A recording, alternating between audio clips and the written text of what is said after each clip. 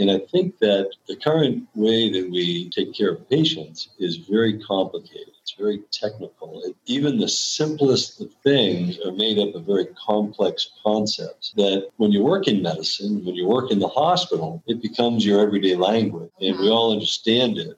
And we all speak like everyone understands it. But when you talk with the patient or the family, you think you're saying one thing and they hear something totally different. And so it's not necessarily that you didn't say what you thought you said. It's that oftentimes they didn't hear what you thought you said.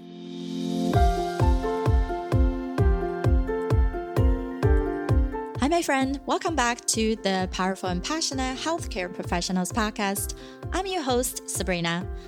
I am a cardiothoracic surgery PA, a public health practitioner with a background in neuroscience, and a peak performance coach. I'm here to empower you, an ambitious healthcare professional with a demanding career, just like me, to become a confident leader who are living fulfilled and purposeful so you can be both a powerhouse in your career and a passionate person in life without feeling overwhelmed, underappreciated, or undervalued. As a bonus, we're hosting an online summit just for you live starting on July 27th to August 1st with 18 experts in our field to give you a recharge in life. All the proceeds will be donated to the Brave of Heart Fund, which supports healthcare professionals and their family who has passed away due to COVID-19. But it is free to join, so hop over to sabrinarumback.com/summit to find out more. You can also see the link in our show note. In the meantime, let's continue our journey for your powerful and passionate life with today's episode.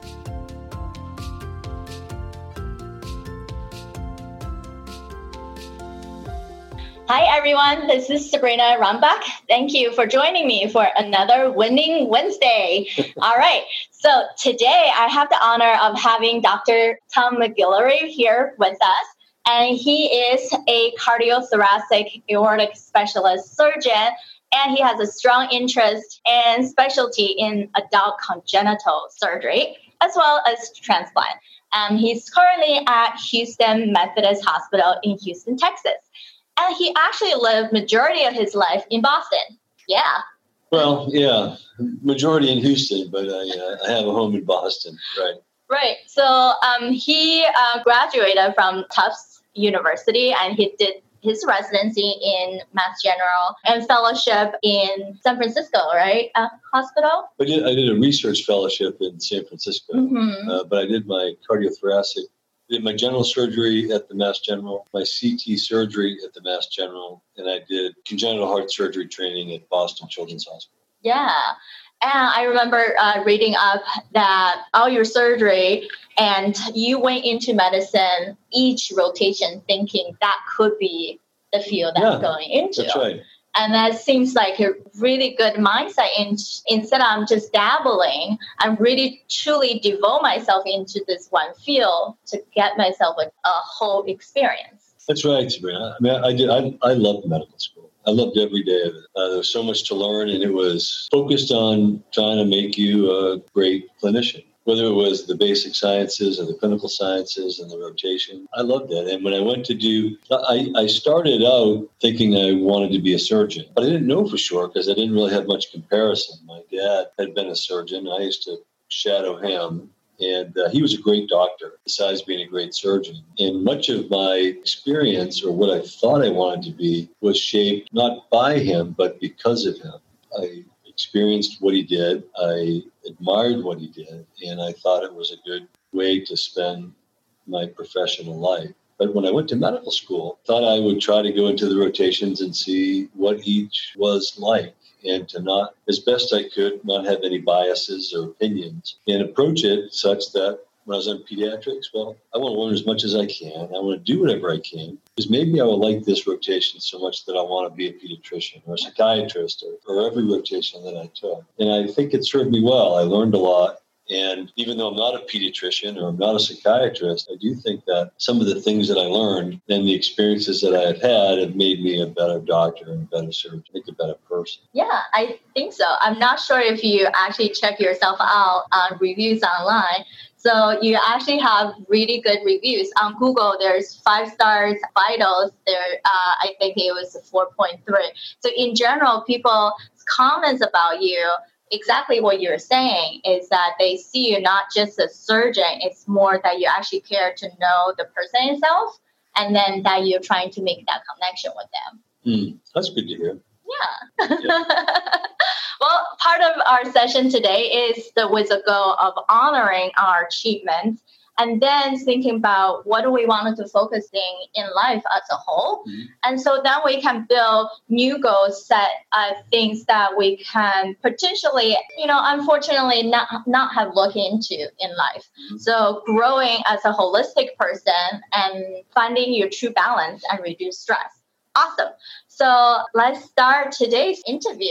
Nice having you here. Yeah, great. Thanks. Good to be here. Yeah, awesome. So I know that Dr. McGillivray also worked in Harvard and Mass General for many years, training residents. And then before he landed in Houston, something I read about you was that you're good friends with Dr. Robbins, who used to be the Texas Medical Center's former president and CEO. And from that friendship led you into just exploring this place in Houston you've never been. And then you really found that connection, especially with your adult congenital interest with Dr. Huey Lin and connecting with Dr. Lumsden from vascular surgery. So how in your whole life journey have you felt that one pivotal moment that you really fell in love with cardiac surgery? Well, there's a lot in that question. I would be presumptuous to say that Bobby Robbins is a good friend of mine. Bobby is, I think, one of the great people in medicine today, or in academics today. And he was somebody that I admired very much throughout my professional life and got to know. And he's a very easy person to get to know. Despite all of his great and many accomplishments, he's a very genuine, real, and personable guy. And so he called me one day out of the blue and asked me to come down to take a look at Houston Methodist. And I never really had given it much thought beforehand, but out of respect and friendship for Bobby, I came down and I was blown away by what I saw, and that the vision that he helped me see is one that I have come to see as being real, and have developed many new friendships, many new professional relationships. You mentioned Huey Lin, who I work with very closely in the adult congenital heart disease arena. He runs the cardiology side of the adult congenital heart disease program, and he is passionate about it. And we have a growing program that helps us treat a really unmet need in many parts of the country of patients with adult congenital heart disease. It's funny, you talk about falling in love with cardiac surgery. I said when I went through medical school, I had an open mind about everything that I wanted to do, or what I might want to do, approached every rotation with the idea that maybe I would do that. I would say the exception to that was cardiac surgery. I had absolutely no interest in becoming a cardiac surgeon. And that was mostly out of ignorance. When I was a medical student, we didn't really have that much exposure to it. It was in those days, heart surgery was a very high-profile specialty in medicine. And the patients were really sick. They had big operations. Many of the cardiac surgeons in those days were big personalities, not only in the hospital, but around town and cities in the country. I found that to be a little bit off-putting. But when I was a resident, and in those days, we spent a lot of time rotating through cardiac surgery. I would say that I fell in love with it then. It was everything that I really liked about being a doctor and being a surgeon. Patients were really sick. You could get them really well by not just the surgery that you did, but the care that you gave them. And it was very gratifying to watch somebody and to help somebody who came to you who really needed medical help, and you could give it to them, and you could make a big difference in not only their life, but the life of their family and of their friend. It was great surgery. It was great intensive care. It was great medical care. And so for me, it was everything that I was looking for in medicine. And so I was fortunate to have that kind of training and experience and opportunity to pursue being a cardiac surgeon after that. Yeah. So what I'm hearing you saying is that really the hands-on experience, the able to immerse yourself into being transformational for other people's life, that's what draw you into it. And the challenge of having those very sick patients, but able to bring them out of there. Plus your own personal side of be able to connect and not thinking, oh, the field of cardiac surgery is you need to have a big personality, but you can develop this into your own way. I think some people would say I've developed a big personality for better, or maybe even probably for worse. But one of the great things about medicine as a discipline or a profession or a way of life is that there's a wide range of what you can do in medicine. There are specialties that are very intense, that are high stress and high stakes. And if you're someone who enjoys that or thrives on that, there's plenty of opportunities for that. If you're a very cerebral person, there are specialties that would be very suited for that kind of person, or somebody with that kind of skill set. If you love being around people, whether they're old or young, or athletes or people with disabilities, there's a wide range of taking your interests and your skills and your talents and finding it in medicine. I found something that I think suits me and that I really love. And I guess part of my journey into medicine is that it's important to be open to things and to opportunities that you might at first blush think aren't really for you or not something that you would like or be good at. And I think that if you like something or if you have an interest in something and you put your mind to it, and you devote yourself to it, you can develop a good profession and a good work life by doing it. Yeah, awesome. It's the concept of having a growth mindset where you see any opportunity, any struggle as a way of learning. You never said I could not, but you always said I can find out how. And then not to say I don't have the ability, but I have actually ability to solve the problem. Yeah, I think that there's a title of a book that I think is very appropriate. Talent is overrated. And I think that many of the talented people that I know, certainly in medicine, their talents are based in their willingness to have first being committed to excellence, people that really wanted to take the time and devote their energies to learning and mastering whatever part of medicine they went into. Right. And that's not just doctors, that's doctors and nurses and advanced practice providers. It's people who work in the hospital. And that the thing about medicine that I really like more than everything else is the engagement that you have with people. The patients, whether they're people you work with in your field, in your office, people you work with around the hospital, people you run into in the cafeteria. It's a society in and of itself. And you have the people who are in the hospital who take care of people who come from outside of the hospital for particular expertise that exists within the hospital. It makes every day very interesting. Yeah, every day is a new day for us. Every day is a new day. Yeah.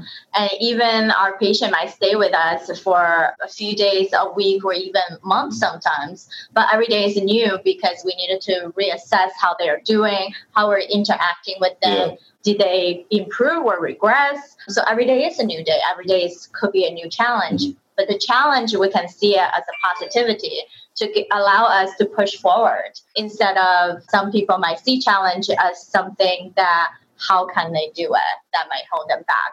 And what's good in medicine, yes, because it's such a diversity.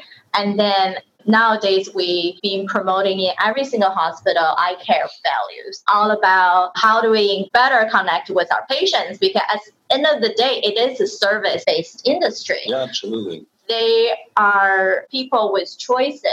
And despite how much expert we are in treating one thing. If people couldn't connect with you, it's such a personable act as well. So they can't really go anywhere. Mm-hmm. So in a sense, it's not just our patients, not just their family, but as a team, how can we gel together so that synergy will provide better care? Yes, I agree. I mean, I have to say I'm very humbled by anyone that wants me to take care of me. And I take that responsibility as a sacred trust. And I obviously don't always make the right decisions or do the right thing. Being human, we all make mistakes. But my commitment is to try not to make mistakes. And my commitment is to try to do the right thing for them and for their families. And that, as you so nicely put, I mean, taking care of patients is a team sport. It requires a whole group of people, individuals working effectively within a team to provide the best care for those patients. You can have some individuals on the team who are really good, very committed, and some people on the team who are not as committed. And it can really be,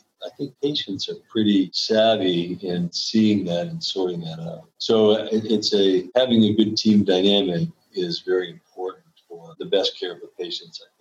Yeah, for sure. Because as our energy, our way of talking, our dynamic, when we walk into the room, talking to the patient or the families there, you can feel the energy, whether you almost get into an argument about a miscommunication versus people are in tune with each other and just simply supporting each other, giving messages when we're looking at charts or when we're talking about a treatment plan.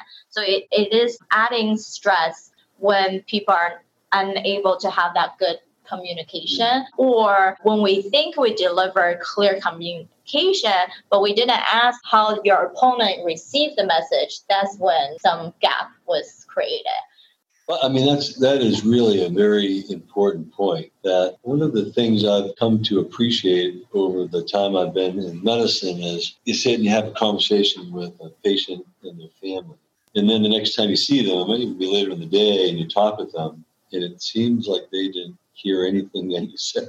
Yeah. And I think that the current way that we take care of patients is very complicated. It's very technical. Even the simplest of things are made up of very complex concepts that when you work in medicine, when you work in the hospital, it becomes your everyday language. And we all understand it, and we all speak like everyone understands it. But when you talk with the patient or the family, you think you're saying one thing, and they hear something totally different. And so it's not necessarily that you didn't say what you thought you said. It's that oftentimes they didn't hear what you thought you said. Yes. And so I think that how you communicate is very important. And it's not about dumbing down what you say. It's just the opposite. It's trying to become more aware of what the right way to describe, whether it's an illness or whether it's a procedure or what people can expect, such that, because what you're trying to do is communicate, trying to get them to understand what you think and what you would recommend for them, whether it's a treatment plan or a procedure or a recommendation for a medicine. And if they don't understand what you're saying,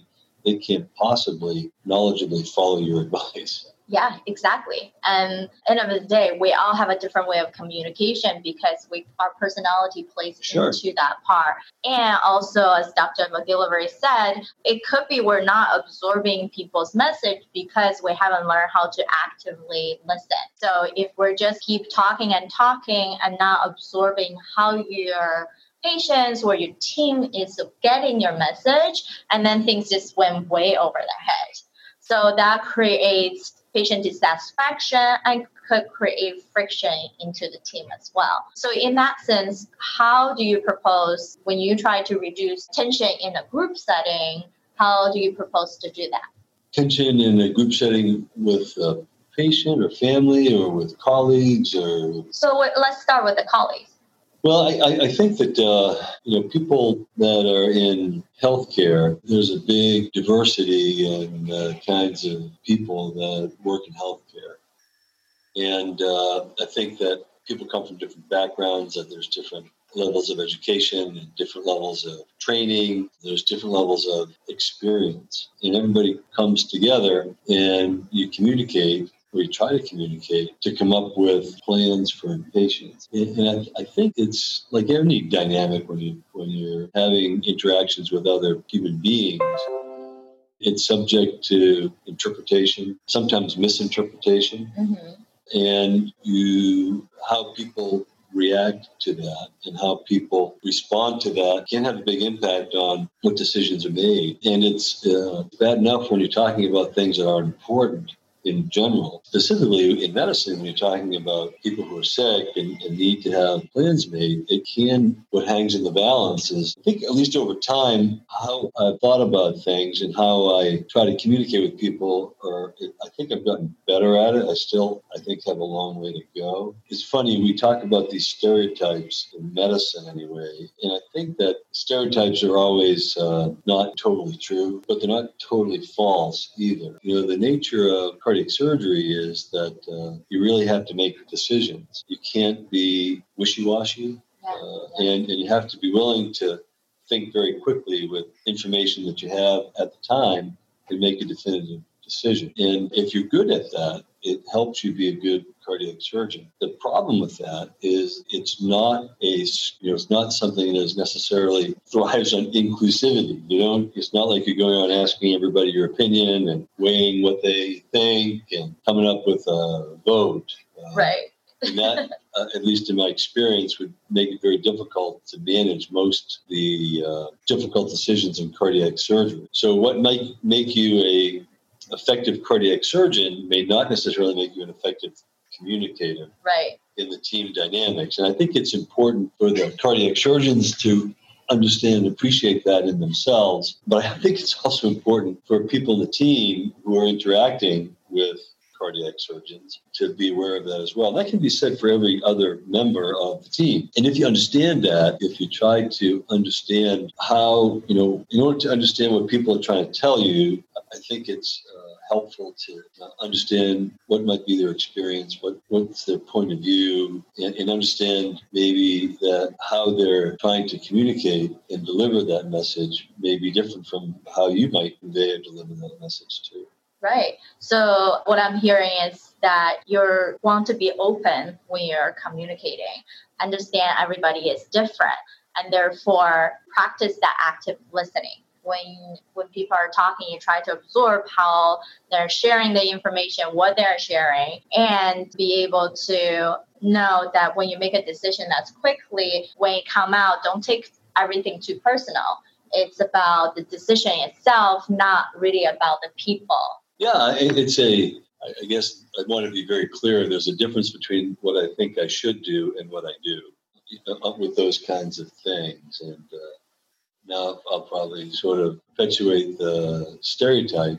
Oftentimes people might say, well, you're not listening to what I have to say. I'm listening. I just might not be doing what you recommend or say, because each decision that you make is an iterative experience in the path of what happens to that patient. And there are many different ways to arrive at a destination, certainly in a patient's journey, but it involves a series of steps. Yeah. And you have to decide, somebody has to decide which path you're going to follow. Right. And in my opinion, based on my experience, it's important to get everybody's input, but input is very valuable. But at some point, someone has to make the decision which path you're going to follow. Right. In general, and also with specific decisions. Right.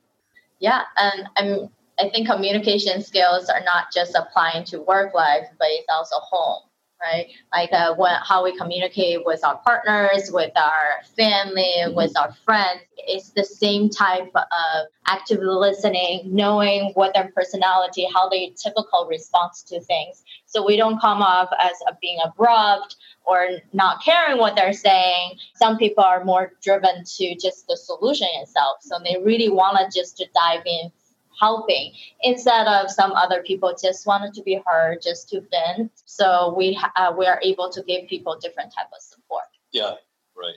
Yeah, awesome. So, in a sense of course, the lifestyle of a cardiac surgeon is very stressful because the type of population that we're caring for. So, how do you, in this situation, how do you step away to reduce stress on your daily basis, or is there a certain type of practice that you do?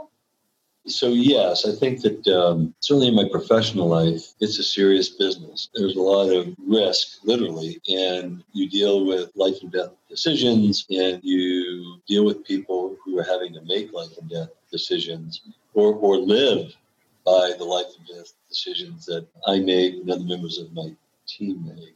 And it's funny, that aspect of the stressful part of my professional life, I don't think it gets me all worked up or stressed. I imagine it does. And I do think that when there are a lot of things happening, I do think I become more intense and stern. And I think that people misinterpret that as being upset at them, whereas it's more of a situation is intense. It's not me bringing stress to somebody else. It's just the situation being released. When I'm outside of the hospital, there are things that I like to do to try to disconnect myself. So I like to exercise. I don't get to exercise as much as I would like, or certainly as much as I used to. And a lot of that has to do with just time. And some of the exercises that I do are old-fashioned exercises.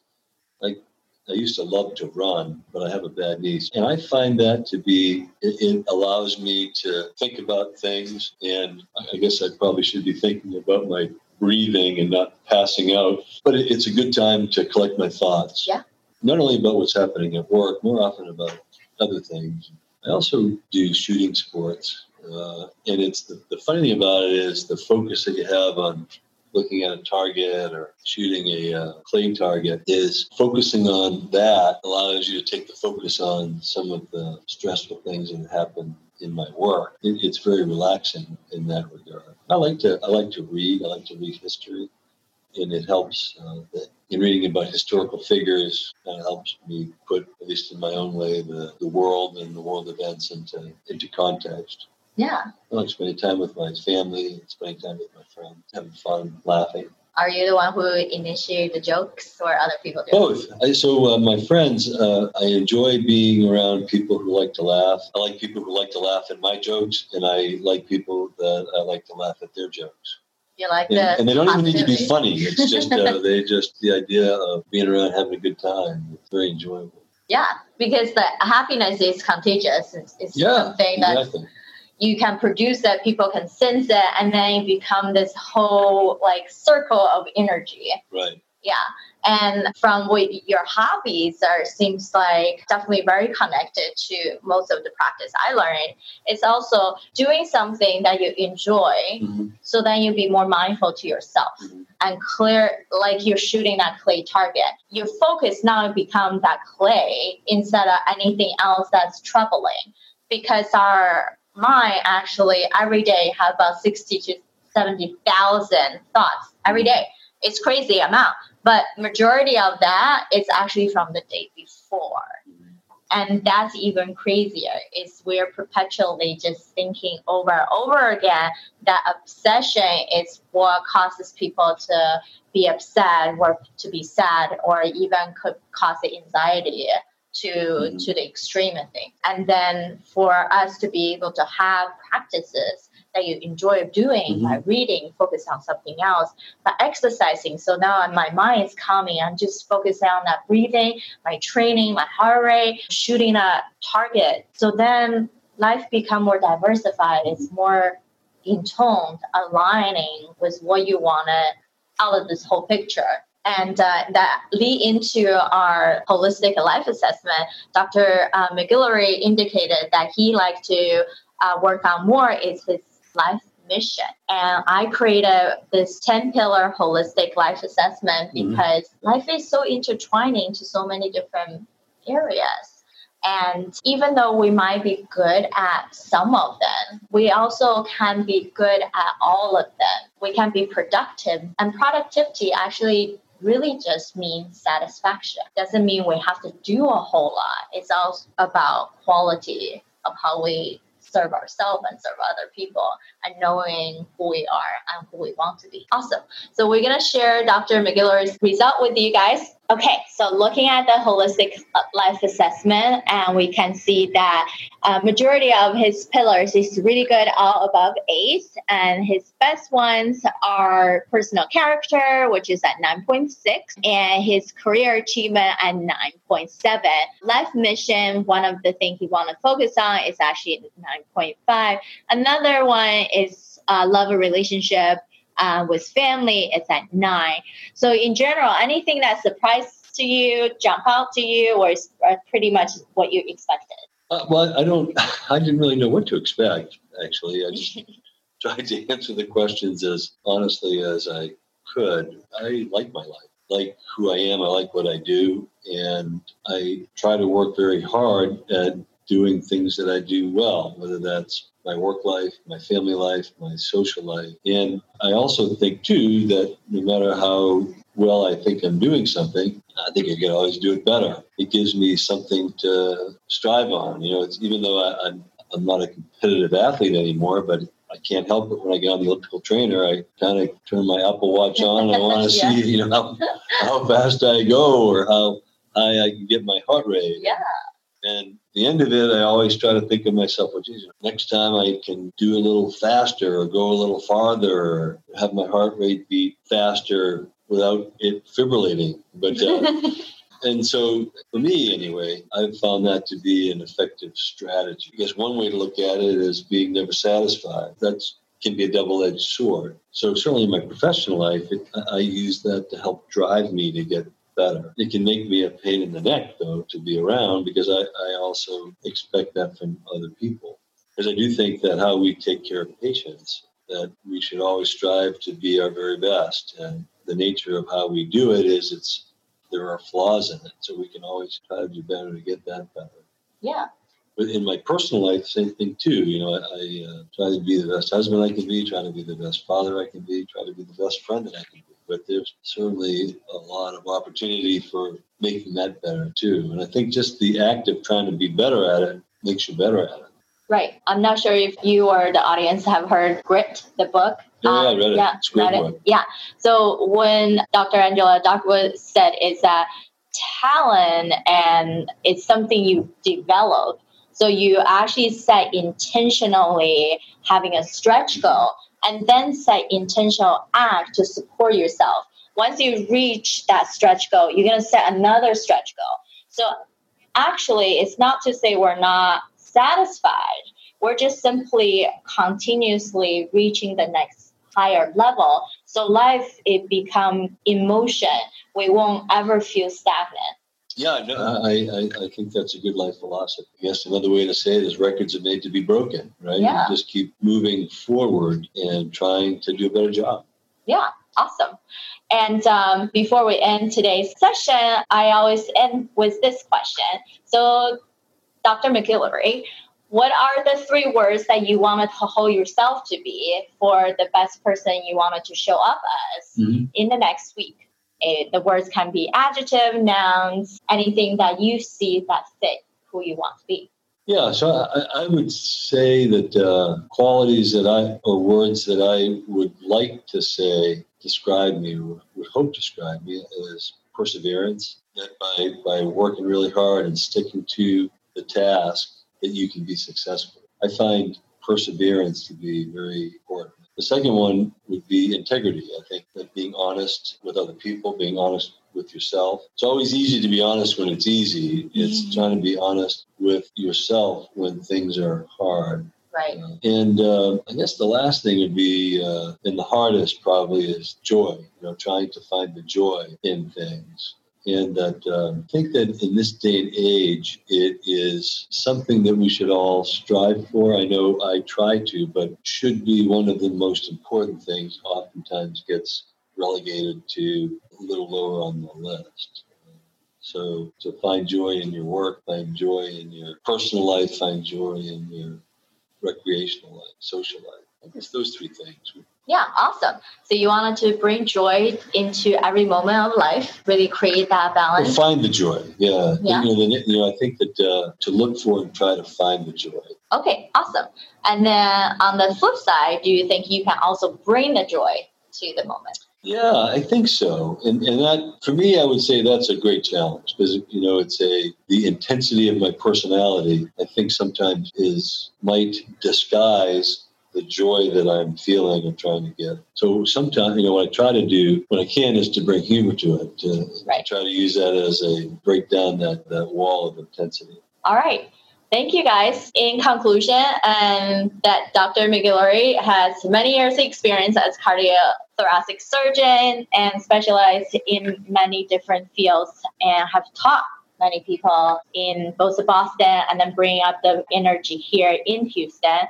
And his way of really become the better person and also as a leader, as a professional, is to be able to have open communication, trying to understand and connect with your patients, their family, plus your team to work more cohesively.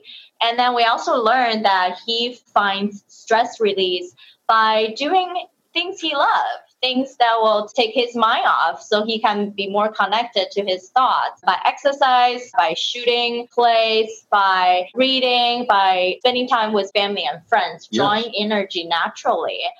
And then ultimately, he wants to be perseverance, having integrity, and also find joy and bring joy to the situation, despite that sometimes the other people don't see it. And so he will cut through that with humor, which is great tip for most of us, is that actually we all love to laugh. We all like to have a good time in life. Well, in some way, I was searching for joy if we couldn't even bring it ourselves. So hopefully you guys have learned something great, and thank you for joining us tonight, and have a good day. Thank you. Bye. All right, my friend, how did you love this episode? Make sure to subscribe to our show so you can continue to build your positive intelligence for that beautiful mind of yours to live powerfully and passionate. I know this is just the tip of the iceberg. You probably have a lot more questions on actually how do I implement those things into my own life? Well, this is the solution. Joining us inside the private Facebook group, go to facebook.com/groups/powerful passionate, where I go live weekly to answer any questions that you have and continue to put more resources for you to help you to get to that point. You can be both powerful and passionate, where you're no longer working on any mundane work and truly focusing on the things that matter. You can be both powerful and passionate, where you can overcome any mental roadblocks keeping you from success. You can be both powerful and passionate, where you feel energized from the moment you woke up to the time you go to bed. Join me, and together we can create a life where you can be both powerful and passionate.